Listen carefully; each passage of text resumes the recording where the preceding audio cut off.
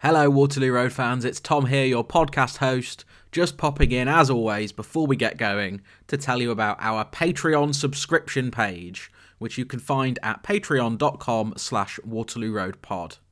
If you head over there, you get all sorts of exclusive extra content from us, including our reviews of other school-based shows, our looks back at particular characters, extended versions of all of our cast member interviews, and you can also get our Waterloo Road Awards. The first half of Series 5 has gone live this week, so there's lots of new stuff there for you to listen to. And I would like to thank those of you who have already subscribed to the Patreon. So thank you to Dylan Gover, who is at Dylan S. Gover on TikTok. Thank you to Lucy, to Maddie, to Natalie, who is at Natalie the Book Reader on Instagram. Thank you to Tom Percival, to Emily Berry, to Sarah Mython, to Hannah Louise, who would like to shout out NHS Mental Health Services.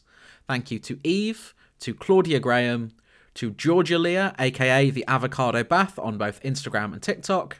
Thank you to Matthew Kumar and to Lottie Smith.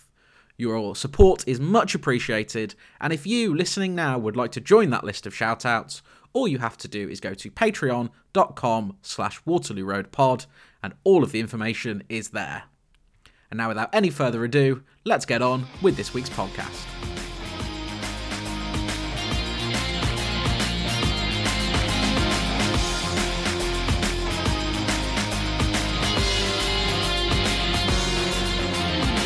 Hello and welcome to another episode of Everything from Nothing, the Waterloo Road podcast. I am your host and Waterloo Road superfan, Tom Beasley, joined as ever by Luke Stevenson in the flesh for the first time since before Christmas. I know, sorry, I'm about to nuke the intro because I just realised that our cat fountain is still on. Sort of gently babbling brook in the back. I know, that's probably the quickest we've ever gotten to me being middle class in an episode, isn't it? But it's fine. We've made a bit so it can stay in. And we don't have to redo the intro. Lovely stuff. That's what we like. No, I had a great time with this episode. Oh. Because of the front and the end. Oh, I was going to say, because it was good, question mark? No, not because of that. Now, my first note, I'll read out to you verbatim. Mm-hmm. Is that the correct phrase? I would have pronounced it verbatim, but we'll take verbatim. That's it. God damn it. Verbatim is a word that I've heard but never seen, but I have seen it written down. That's the thing. People always say, never take the mick out of how someone pronounces a word, because it means they learnt it by reading, which you should encourage. iPlayer has now added a skip recap button. They have. Can I request a skip next time button? And they have actually added one. Maybe they only added it for Waterloo Road because someone was watching it and gone, bloody hell, these are a little bit of a giveaway. But there is now a skip preview button at the end of the episode. Yeah. Well, we talk about it in the podcast, so we can't skip the preview. I know, but I enjoy the fact that existed and that, like... You know. So if you were to watch Waterloo Road recreationally, which of course you do... Yeah. They've also added a skip intro, and I want you all to know right now, if you skip it, you are not friends of the podcast. No, you have to watch the head turns. You cannot skip it. The head turns are integral. Have we updated our intro music? Yes. Okay. So I remember we got told off early on in the podcast. Series 2, we were told off. But I think the overhaul between Series 1 and 2, I think it's almost completely different music. Whereas it's very similar from Series 2 onwards. But I do always update it at the end of a series because we were told off that one time. I know, you learn again. You know, that's why I never put my foot on a fire after I was 4 years old, because I did it once and I didn't need to do it anymore. Some of us never needed to do that once. Look, I was an inquisitive child and I burnt my foot. Right, so this episode begins. Ronan is now flogging DVDs at knockdown prices. This is at the Dante Charles Memorial Car Park for DVD flogging. Yeah. I like to think it's the same patch where the Close Cuts van sat. Yeah. This school, for all of the things it tries to clamp down on, it has never clamped down on its bootleg DVD market. No, it seems to be booming. It's almost a bit like the Lib Dems and drugs, isn't it? They're kind of like, let it carry on, we can tax it. Well, there was an important moment in this scene. I'm not sure if you caught it. Because I think I only caught it because I've got the closed captions on iPlayer. Okay. But as we're panning away from this lovely tableau, Ronan says, "Peep show, a tenner." Peep show, a tenner. But this is 2011, right? Yes. So there's what, 5 series of Peep Show at that point? So he's reselling a one disc. What a world we used to live in. A one series. I remember buying all of the. That's right. I bought all of the 3 In-Betweeners discs. Yes. It cost me about £20 to buy all 3. I think I've got all 3 of the In-Betweeners discs. Yes. Now I just pay £3.99 for all 4 plus.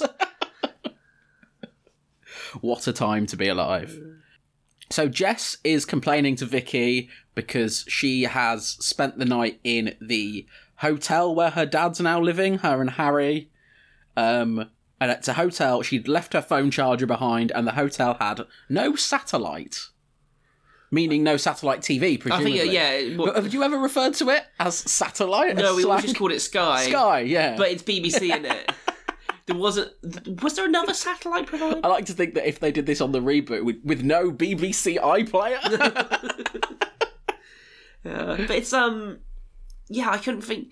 Because I seem to remember, like, people used to get, like, extra satellites for, like, weird sports. Like, say, Tanta Sports or something like that. So Tanta Sports was like a premium add-on to Sky, wasn't it? But like BT is now. You used to have a man come out and, like, twizzle something. The man from Tanta Sports. Yeah. So you can watch Burnley versus Villa on a Sunday afternoon. Do you remember when they used to like the 12:30 on a Saturday kickoff, I believe, used to be on like this golden, like the Premier package, where you pay £5 extra for that game, and they were always crap. And then you could like pay £50 a year to get all of them. Yeah. I'm saying this as if Sky hasn't gotten even more ludicrously expensive to watch football, kicking more people out of the game as they go. Yeah. But what I liked about this is that, because this is a thing that they sort of bring up in the episode but don't really interrogate enough, which is that Jess is complaining about all of this, and then Vicky goes, oh, it must be nice for those to be your problems. Mm-hmm. And there's a little thread in this episode of Vicky needling Jess because of how privileged and pampered she is, and how she thinks she's got it bad but doesn't actually have it bad at all. Yeah. And then it doesn't really build anything. Jess's sister did disappear. I feel like that's a big thing. I know Vicky does have it harder, but still, I think, we can't... but that's not currently what Jess is upset about. Jess is not Brett Aspinall. No. Jess is currently upset about the fact she couldn't watch Setanta Sports. If you go back through, it's ground zero, her sister disappears. Yeah. Her parents' marriage falls apart, her dad has an affair, they're now staying in a hotel where she doesn't have a phone charger or Setanta Sports. Look, we've all shed tears about not having Setanta Sports. Do you remember there was like that little time in between, basically, when we were just about growing up, and there was a time in between having Sky and in between streaming services where you'd have one TV in the house that would be your Sky TV. Yeah. Then all the other ones you go, oh, I could go in there, but I have to watch Freeview. Well, you could have channels 1 through 5, and then you could have channel 6, which was whatever was on the main TV. Yes. Oh, that was fun. Because that was a big selling point, because Sky had like Sky Multi-Room, which was, you can watch different things on channel 6 in different rooms of the house. Yeah, I remember that. You'd be able to watch the one that was downstairs. And then if someone started changing it because they didn't know, you just start yelling at people downstairs. Yeah, exactly. What a time. What a time. What a time. We're not really into this episode, are we? But Jess hasn't got this. She's got no satellite. She's got no satellite. She's got Freeview. Yes. She has got Challenge. And that's all she's got. She has got Finn doing Waterloo Road Has a Crush on Someone. Yeah. Which is he's leaned back on a wall, biting his lip, saying nothing. Yep. Imagine if that works for him as well. Yeah. Imagine if that worked. I mean, he's an attractive young man. I don't know about that. Yeah, he is. He's a bit scuzzy. Yeah, but he's scuzzy in like an attractive way. I don't know. As someone who's never been someone who's never been attractive or scuzzy in an attractive way, I find it difficult to Nor have I. Totally. So we learn that Charlie is considering moving in with Maria, and Karen sort of pretends she's okay with that, even though she isn't. Chris is upset that Vicky knows about him and Jess. Wants to know how she found out, as Jess been blabbing. And then Chris says, I'm starting to think that owning up in the first place would have been better than all this. Yes! To which everyone responded, yes. Yes, it would have been. And like the thing is, what he's accusing Jess. He's like, I don't know how else she could have found out. How about your direct past with Vicky? Yeah. It's like, Yep. I also just like, because he says this, he goes, I should have, just owned up from the start, and been better. And he says that this situation is doing his head in. Rather than what most people would say, which is filling me with daily existential dread about what the inside of a prison cell looks like. Yes. I just don't know how you could do that and walk around and just be fine. It's so weird. Yeah. Can I now make a preemptive claim that can my name be Sweet Boy Stevenson? No, it can't. I want to reclaim it from Finn. But yeah, so Finn is, referring to Josh as Sweet Boy Stevenson, which it's a nicer nickname than he thinks it is, I think. Yeah, I'm not sure if, like, as far as, like, homophobic insults go, Sweet Boy is kind of okay. Yeah, unless there is a history to that phrase that we are not familiar with, and it's one of the, it's a... maybe it's a regional slur that we have just been too casual about on the podcast, but at which point, forgive us. Yes. But, yeah, it feels like they've gone... Right, we want Finn to be homophobic, but he's also going to redeem himself at the end of the episode, so we can't go too far off the deep end with it, because then it's irredeemable. If you're saying, more extreme slurs, then you're in a difficult place with that. Yeah. So Ruby is militantly upset with Janice for eating crisps. It's well known that if you eat crisps, your baby will die. Yeah. It's so, like, basically all you do is just eat enough for two people. Yeah. The goal of being pregnant, wanting to carry a baby to term, is to successfully carry it to term. Yeah. Whether you leave it with a perfect cholesterol level is not really your problem, is it? And it's not like Janice, Janice is a petite woman, she's fine. Yeah. Like, I think she'll be okay. She's not. Yeah. So Marcus has turned up for his first day as a teacher at the school. He is a geography teacher. He asks Tom about, balancing being a parent with being a teacher, seeing as he also has a son at the school. Yeah, because Tom's the authority on doing that well, isn't he? There's a lot in this episode of, like, Marcus acting like he's never been a teacher before. I suppose he hasn't taught his own children. I guess. In a school setting. But even later in the episode, there's a conversation he has. But he was a university lecturer. Yeah. Well, didn't he work his way up, though? I'm sure they said he worked his way up. But he's been out of the classroom too long. I think that's what it is. I think that's what they would argue is what they're doing. Yeah, it's like bringing Alan Kirbishley back. Yes, they would argue he's Kirbishleying. Yes, it's been too long. It's Ralph Ranick. Yes. Who could be out of a job by the time this comes out. Yeah, I just find it funny that he kind of, Cristiano Ronaldo is now player manager.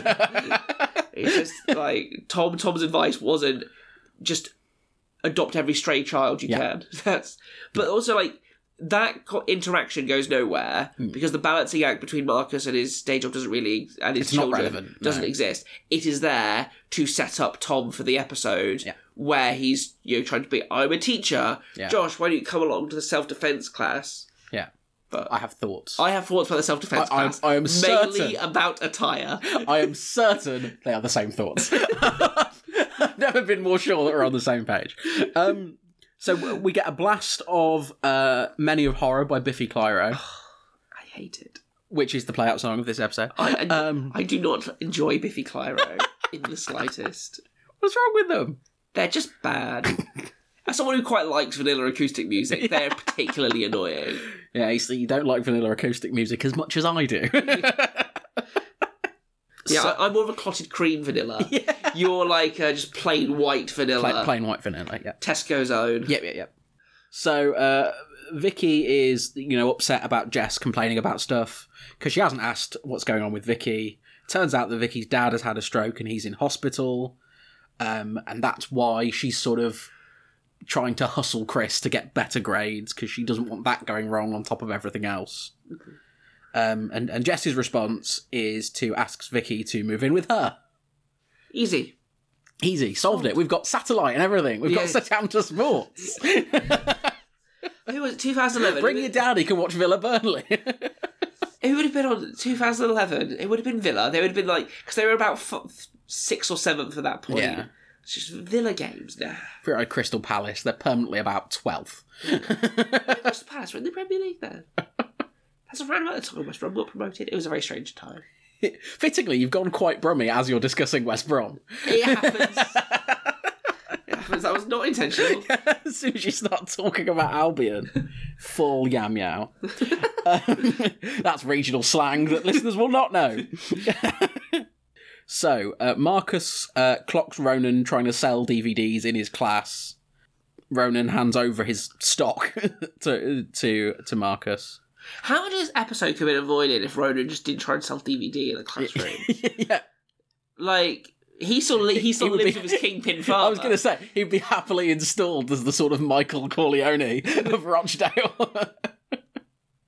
A few scenes later, we see Ronan trying to steal back the DVDs.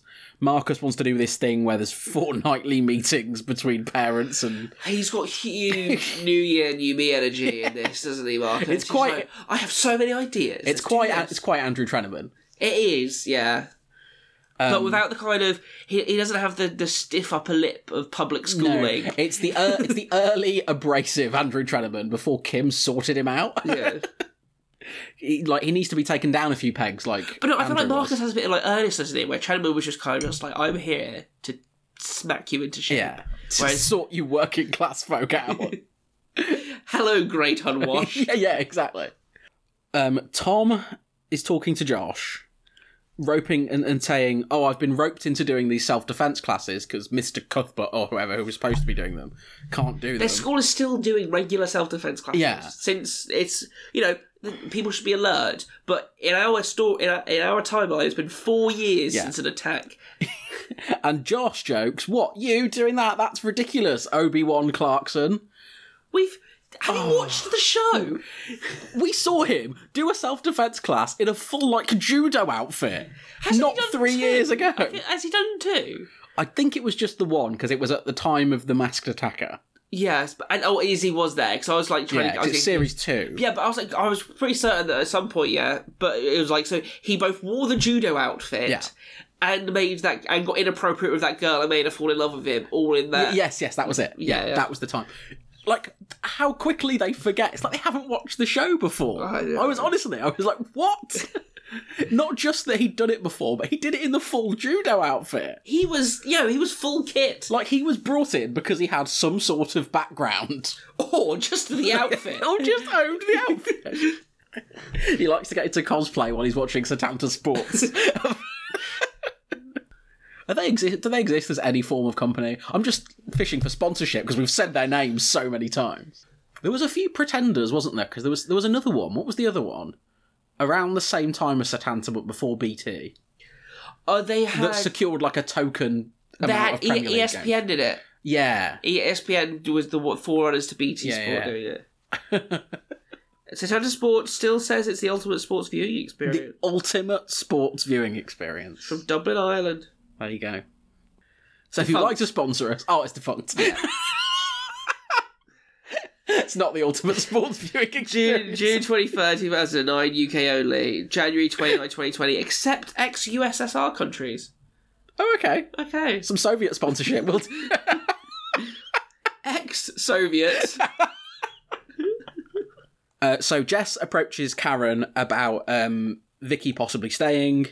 Karen says, "Oh, it sounds like Vicky does need some support, but she can't stay with us. There's too much family disruption already." Fair point, I think. Yeah. I mean, what would the neighbours say if her husband moves out and a 16-year-old girl moves in? That's a midlife crisis. Yeah. So Marcus has got Ronan's address from Janice. He goes to visit Ronan's dad, Kev Burley, Martin Kemp. The true mystery of this episode is about how a man so East End has a son who is so Manchester. Yeah.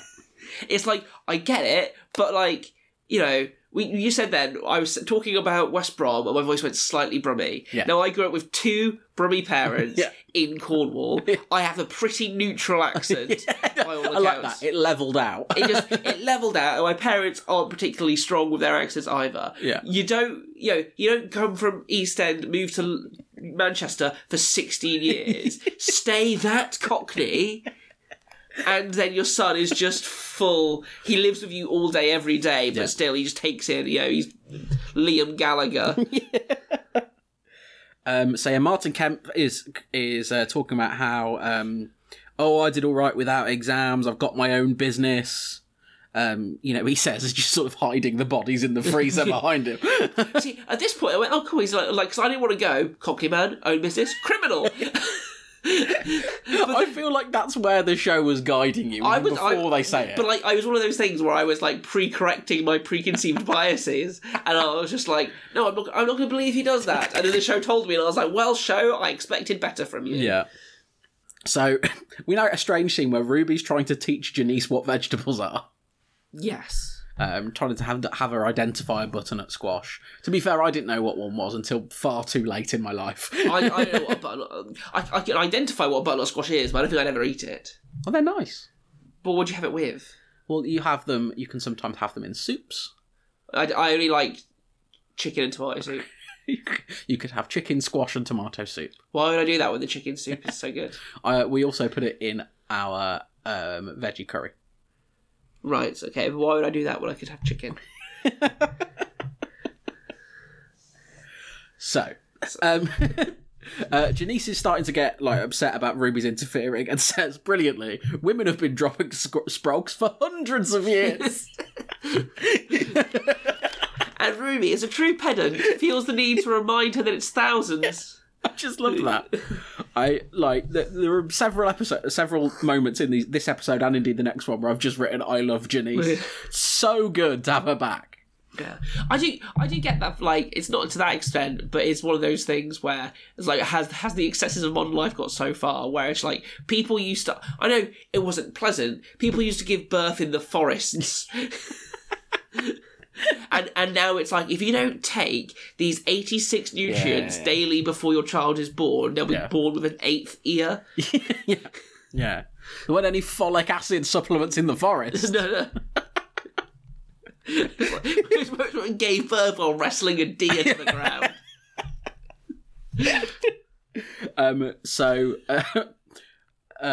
Martin Kemp bizarrely goes, "Oh, come on, I'll show you what my kid's got. He wants for nothing." They go up. He only does this because it advances the plot. Yeah, exactly. It's so stupid. So he goes up and he sees that Ronan has been selling all of his own stuff. And at this point, your attempt to not prejudice surely must have gone out the window when he goes, "Well, it must be drugs." This has got to be drugs. I was like, has it got to be drugs? Yeah. But then I suppose if a kid has everything, what would they want to spend it on, which they don't? No. But then he holds up what I estimate to be about £300. Yeah, it's a couple of £100. How much is a drug?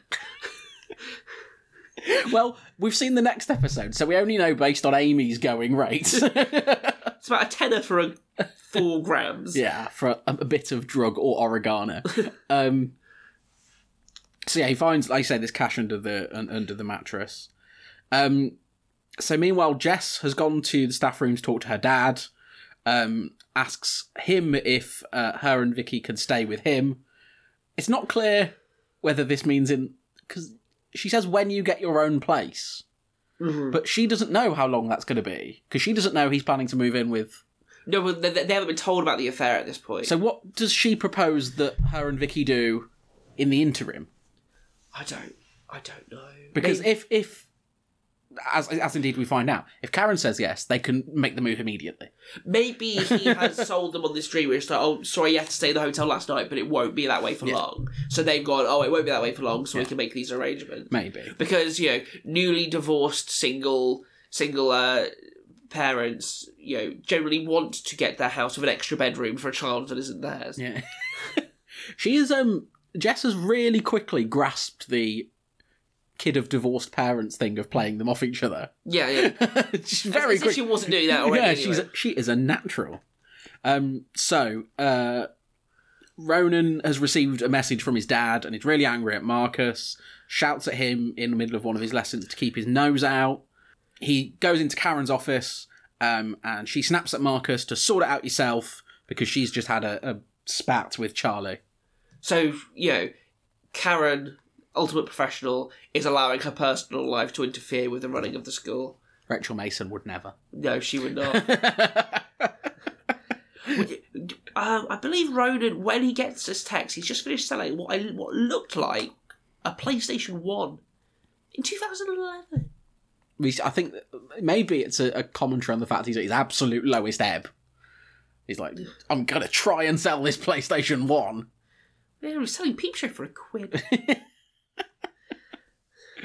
£1. So yeah, Ronan's getting all his cash because he wants to flee Rochdale, and now because of this situation, he feels like he has to go today.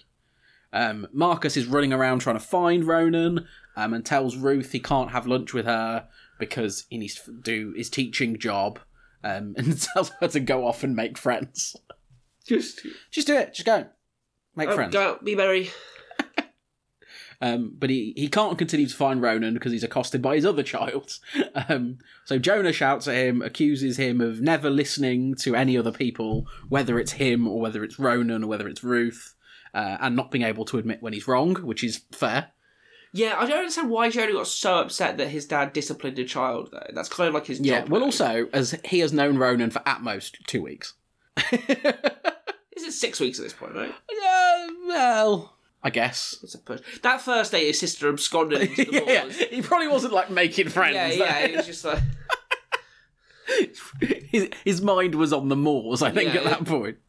So, brilliantly in the self-defense class, Tom's trying to talk about how some people in the room might be more vulnerable than others, and he flounders like any white man trying to talk about diversity. It's a great example of someone with the best intentions. Yeah, it really is. Making a disaster of things. Yeah, it's beautiful. And he can't just front up and just say, you're all at risk, because the world is full of horrors. Yes. And men are horrible. Yeah. Because it's so weird that he can't get around the idea, like, they literally had... The last time he did this class was in response to women being attacked near the school. Yeah. He goes, why do we need this, sir? Well, you all signed up. This is like this is an extracurricular activity they all signed up for, to turn up and go, why do we need this? Yeah. Ridiculous. We had to sign up, sir. We're the kids with speaking roles. And then he's like, it's just like, oh, this has to be about Tom not saying that his son's gay in front of everybody. Yeah. When actually he could just go, well, a few years ago there were young women attacked nearby. Yeah. So we that's why we introduced this class. Yeah. But no, instead it's like Josh has got curly hair. Oh ha ha ha. Very good. Yeah. And then in the session we see. Basically, what the session amounts to is Tom bringing up successive girls to overpower Josh. Yeah. Which doesn't help in the way that I think Tom hoped it would. No. Although surely the very purpose of the class is for the perceived vulnerable people to be able to overpower the person playing the attacker, who in this case is Josh, right? Yeah. He's kind of ebbing the attacker on. He really wants Josh to succeed in these assaults. Yeah, in playing the role of the attacker. Like, I've brought you here to be a better assailant. And they're really prepared. I know how much self-defense can you teach 16-year-olds. Yeah. But they seem adequately prepared if someone attacks slowly from the front. It's like that Monty Python sketch. Like, what if they come with a pointed stick? Just don't attack you with a banana. Yeah.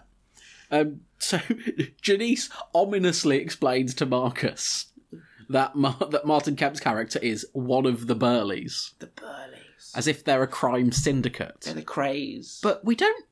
Appropriately enough for the Kemps. But we don't see any other evidence of any other Burleys. No. He is the Burley. he is the burliest of them. But no, because I suppose... He mentions that his older brother or his cousin or whatever was put away later on. Yes. I think, maybe it's that family. You don't know if the news stories that he looks up is about him or is about others.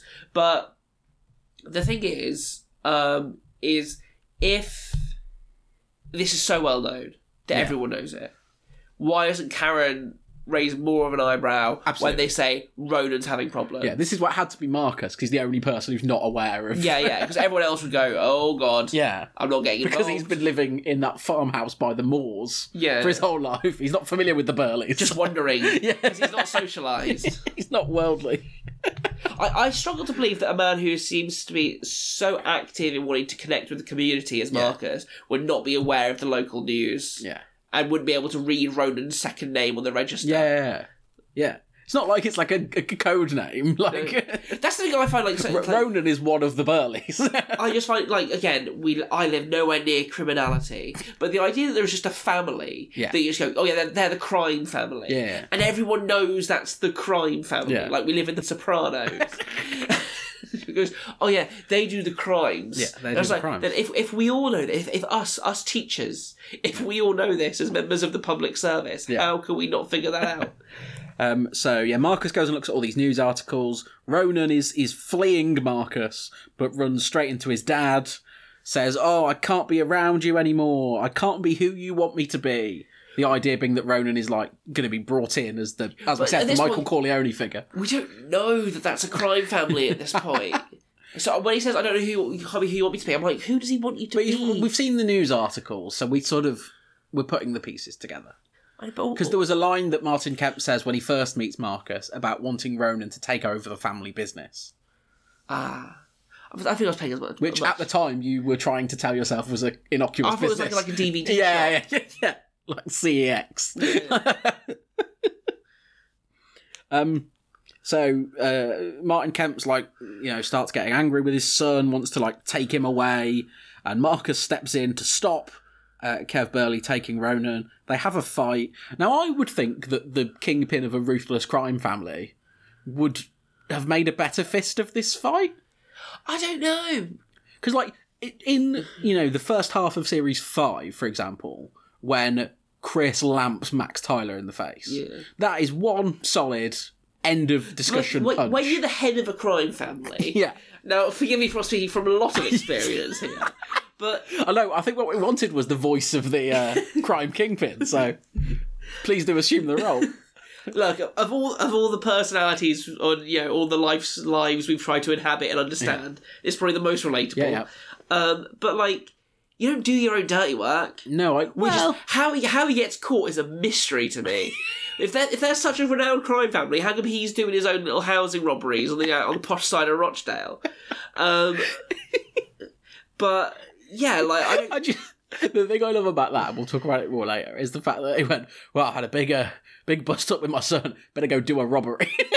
But I've booked the robbery. Yeah, exactly. It's in the Google Calendar now.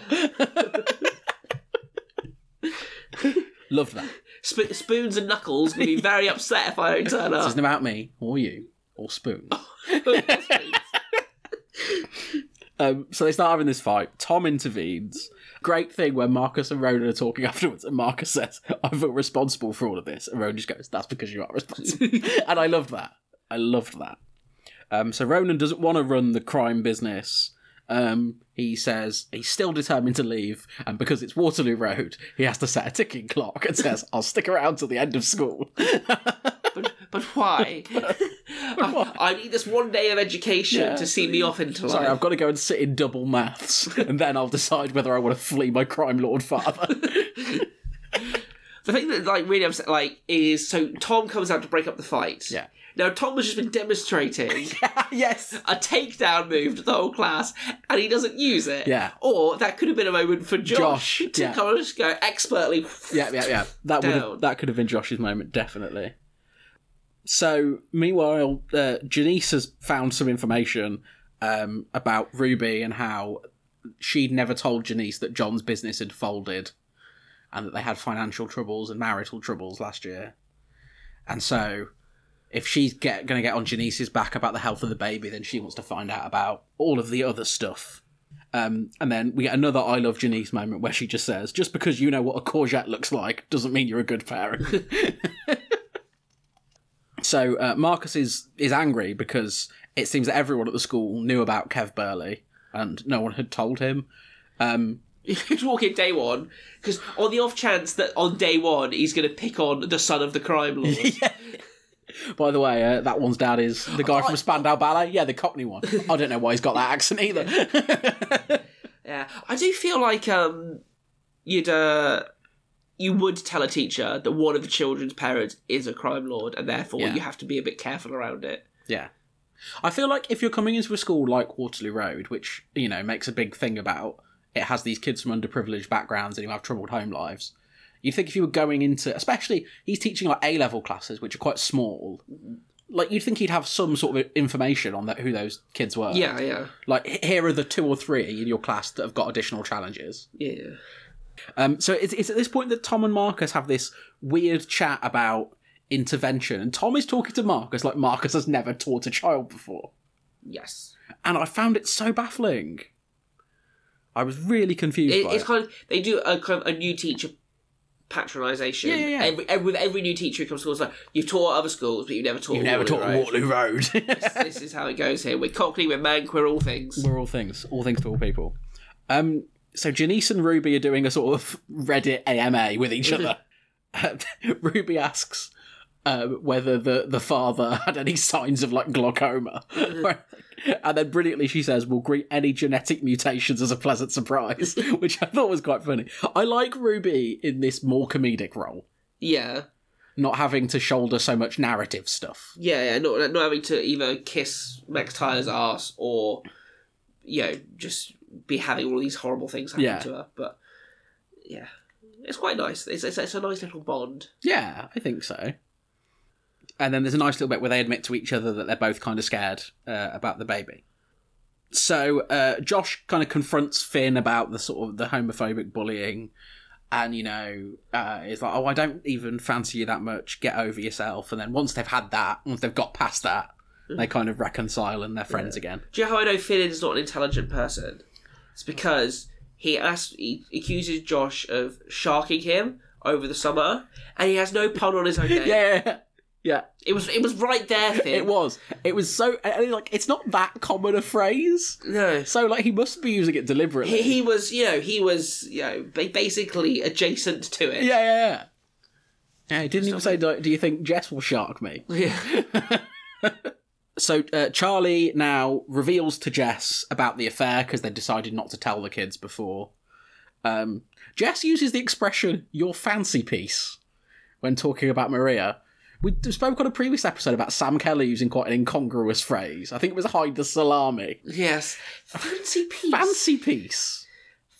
Can I be Sweet Boy Stevenson if you be Fancy Piece Beasley? That would be our crime family names. Yes, exactly. It's a Sweet Boy to Fancy Piece. Sweet Fancy Piece pick up. So Marcus and Ronan are now having a conversation about like their ambitions about Ronan's ambitions for the future. And Marcus says, "When I was your age, I wanted to lose my virginity and win a Nobel Prize." Oh, on the same night. Yes.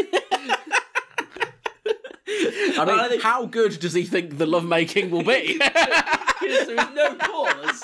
So he truly believes that we give him a Nobel Prize off the basis of his first attempt not on the first time, mate. So Ronan says that he wants to be an estate agent, and then we get, might as well work for my dad, right? At least he's an honest criminal. Apologies for any estate agents listening, but do you think people want to be estate agents?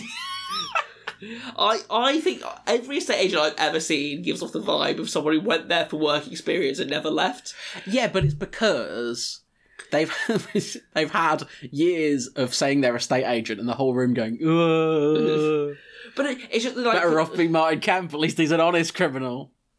It's like, did you get it a bit when you were in journalism and you tell people you were a journalist? They go, ooh, better not tell you anything. Ooh. No, I used to not tell people I was a journalist.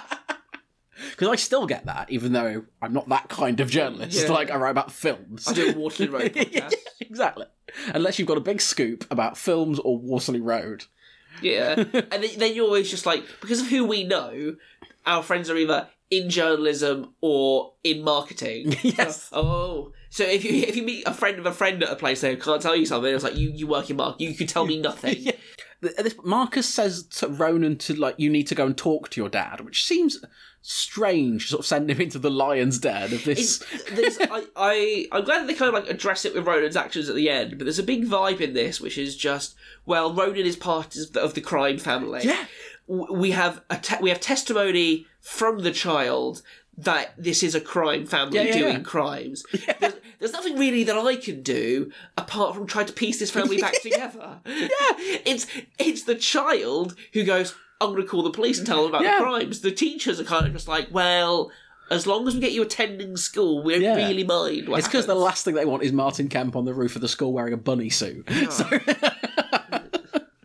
And there's a strange bit about Janice daring Ruby to kiss Grantley. All weird. Yeah. There's another little scene where Tom goes into the hall again for whatever reason and sees that Josh and Finn are practicing the self-defense stuff. There's lots of sort of little weird scenes here that don't really add up to anything, because like Jonah goes and apologises to his dad, and Marcus says, oh, I'll listen to your opinions in the future. Janice offers to move in with Ruby and John. Inviting yourself to live with someone. And, like, it's not even clear why.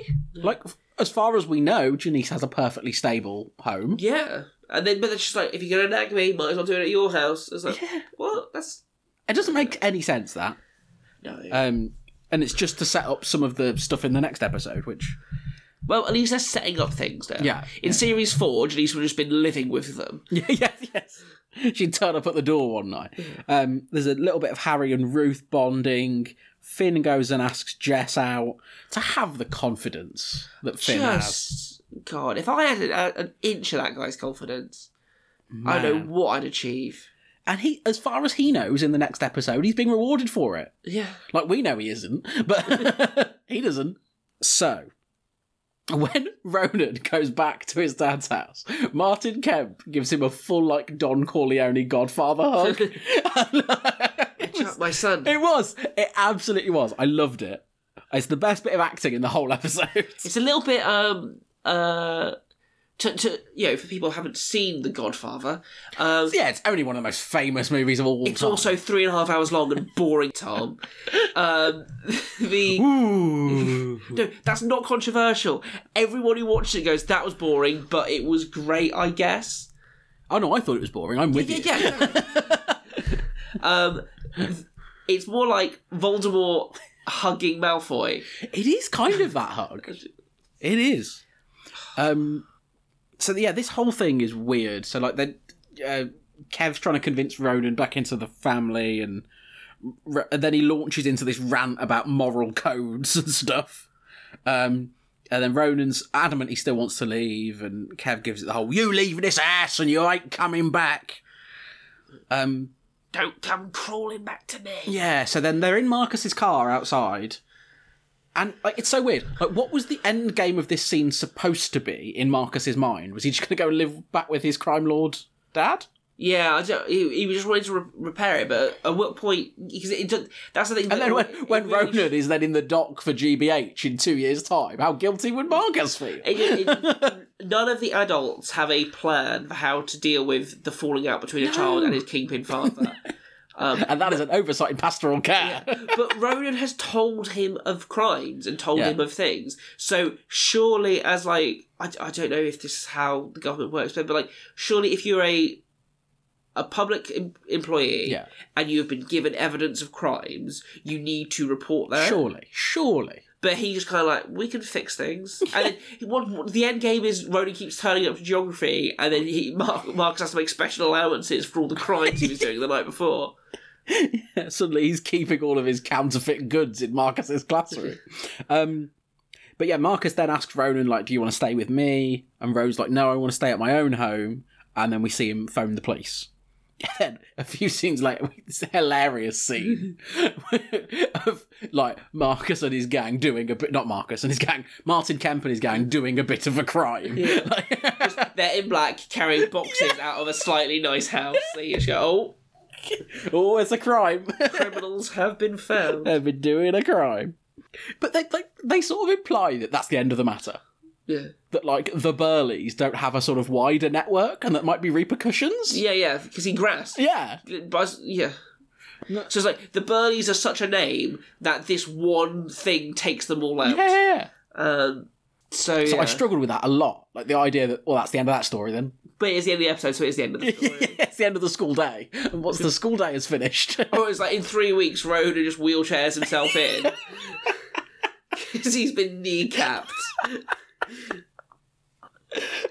6 weeks he comes in tarred and feathered. After 8 weeks he just doesn't come in. No one says anything. Jess sees Karen come into their house and says, "Oh, I wish you'd told me and Harry about the affair." And she's like, "You don't have to hide these things from me." And I wanted to say, "I'm worldly. I can handle this. I won't go and wander on the moors." Although the Fisher girls do like to go wandering. They do, apparently so. Karen says that you can now ask Vicky to stay. Jess then immediately texts Chris to say, "The person who knows about the fact we had sex is staying with us. Don't worry, lol." I was like, that is not... The idea, I suppose, in Jess's mind is that if she does tell, she'll be kicked out. Yeah. But that would not be of comfort to me from Chris. But how is he just come back from the shop? How do you go to the shop when you had sex with your boss's child who goes to school when you're a teacher? He's like, better go get some semi-skimmed. I think he's just hope my career doesn't collapse while I'm out. Yeah. So such is Karen's about turn on this that not only can Vicky now stay, but she can stay in Bex's room. It's the way Jess just goes, "Yeah, I thought I put her in Bex's room. I see no problems with that. The shrine you've set up to your missing daughter. The untouched room that you sometimes sleep in, mother." So, Marcus turns up at Karen's house and we just expected to believe this is fine. Are we supposed to read a little frisson? I noted down they are going to have sex. Yeah. I got proper they're going to have sex vibes in this conversation. But maybe it's just they had so much fun with the mid-season of Series 5 that they're now just like, ooh. Yeah. The head teacher can have sex with anyone, she won't ever even know it. There's definitely a frisson, so the fact we both noticed it, I think, means it's there. They talk a little bit about the separation, and Karen talks about how there's holes in the pastoral care system, and for a glorious moment I thought we were going to get a new head of pastoral care appointed. No. It's because this is probably the best indication of early Cameron Britain you've seen. They had a head of pastoral care. The pastoral care is now gone. Are they replacing them? No, their responsibilities are being distributed and added to people's already overwhelming workloads. There's a brief scene where Jess and Vicky are sort of looking at each other's clothes, and they're looking at the most vile pink jacket I've ever seen in my life. Well, just because it's not your fashion. Well, the thing is, my other half walked through the room while I was watching this episode, and I paused it and I asked her to comment on the jacket, and she said that was actually very fashionable for teenage girls in 2010, 2011. Yeah. I sometimes see there's a TikTok thing where people go, if 2011 came back and they'll dress up as they did. They were wearing those sort of horrible pink floofy jacket things. So that's the end of this episode. The next time trailer, there's lots of drug-based drama with Lauren and Amy and Sam, and then some weird stuff about Janice and John bonding. Isn't it so weird that the children at this school only ever tried to take drugs on the day when there was a drug awareness? It makes them very aware of drugs. It's so odd. It's just like they go, "Oh, next week is Drug Awareness Day," and it's like, you saying crack makes me want crack. Peep Show's only a tenner. Or listen to enough of these episodes, you get the whole show for free. No, because I always cut it out. Oh, okay. That one I thought that one fit.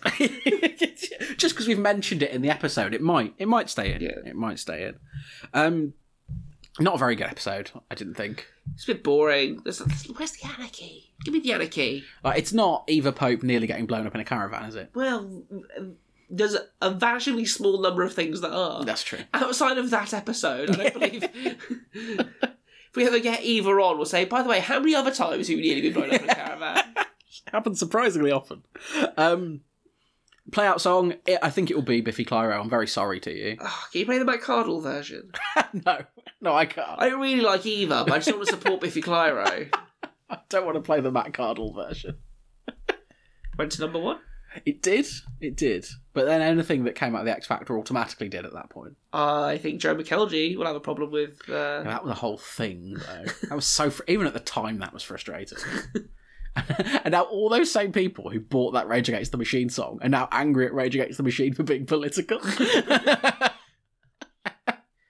It was good when it was on our time. Yeah. People who had bought that song but never listened to it. And if they had, they certainly hadn't paid attention to the lyrics.